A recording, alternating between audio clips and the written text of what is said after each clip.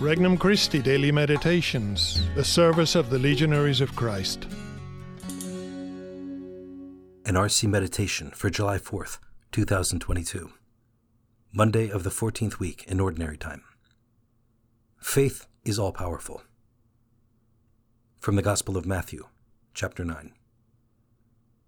While Jesus was speaking, an official came forward, knelt down before him, and said, "My daughter has just died, but come, lay your hand on her, and she will live." Jesus rose and followed him, and so did his disciples. A woman suffering hemorrhages for 12 years came up behind him and touched the tassel on his cloak. She said to herself, "If only I can touch his cloak, I shall be cured." Jesus turned around and saw her and said, "Courage, daughter, your faith has saved you." And from that hour, the woman was cured. When Jesus arrived at the official's house and saw the flute players and the crowd who were making a commotion, he said, "Go away. The girl is not dead, but sleeping." And they ridiculed him. When the crowd was put out, he came and took her by the hand, and the little girl arose. And news of this spread throughout all that land. Introductory Prayer. Jesus, you are my Savior and Redeemer. I believe that you want to hear from me. I approach you in confidence and offer this prayer for those who are afraid to draw near to you. Petition. Grant me, Jesus, a deeper faith in your power to heal me and my loved ones. First reflection. Awaiting our move. We note that the official's faith moves Jesus to action. Remarkable. The Son of God accommodates a mere creature due to a show of faith. So often we see problems around us and expect God to solve them without any effort on our part. God knows our problems better than we do. Yet he sometimes doesn't act until he sees an act of faith on our part. The official showed such faith. It was extraordinary, after all, for him to approach Jesus in front of other people and ask point blank for a miracle. Do I have such confidence when I approach Jesus in prayer? Is my faith strong enough to ask him for something extraordinary? Second reflection. Touching moment. The woman suffering hemorrhages had great faith in Jesus, too. In her case, she didn't express it in words.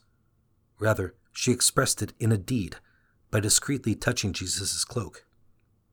That kind of faith speaks volumes. It helps if our words are joined with actions. Petitions don't always suffice. We have to act, to move, to leave our comfort zone in order to approach Jesus. Prayer is good. Prayer plus action gives God even more fertile ground to work with. How can I complement my prayer life? Can I help my pastor with a special project, for instance? Third reflection. Mourning has broken. In our Lord's time, it was not uncommon to have professional mourners show up when someone died. Jesus' comment that the official's daughter was merely sleeping brought ridicule on him. Who needs mourners if the young lady is alive?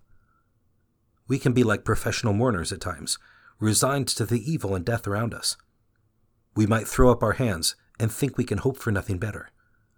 We might even be tempted, like the mourners, to ignore our Lord's reassuring presence. We might think, "What? Me, be a saint?" Or, "Me, called to the priesthood or consecrated life?" Or, "Do you really expect us to handle another child right now?" Luckily for us, Christ is undeterred. He comes to bring us life, to lead us out of sin, to make us more generous. In a word, he comes to call us to holiness. Do I resist such a call? Conversation with Christ. The official and the suffering woman show an admirable faith. I want to have that same kind of faith, Lord. Sometimes I feel paralyzed by my problems, so much so that I find it hard to approach you confidently. Increase my faith and sense of hope. Let me live as if I really believe that you rule the world. Resolution. I will offer up a sacrifice, or a visit to the Blessed Sacrament, or an act of charity, for a special intention. For more resources, visit regnumchristi.org or download the Regnum Christi English app today.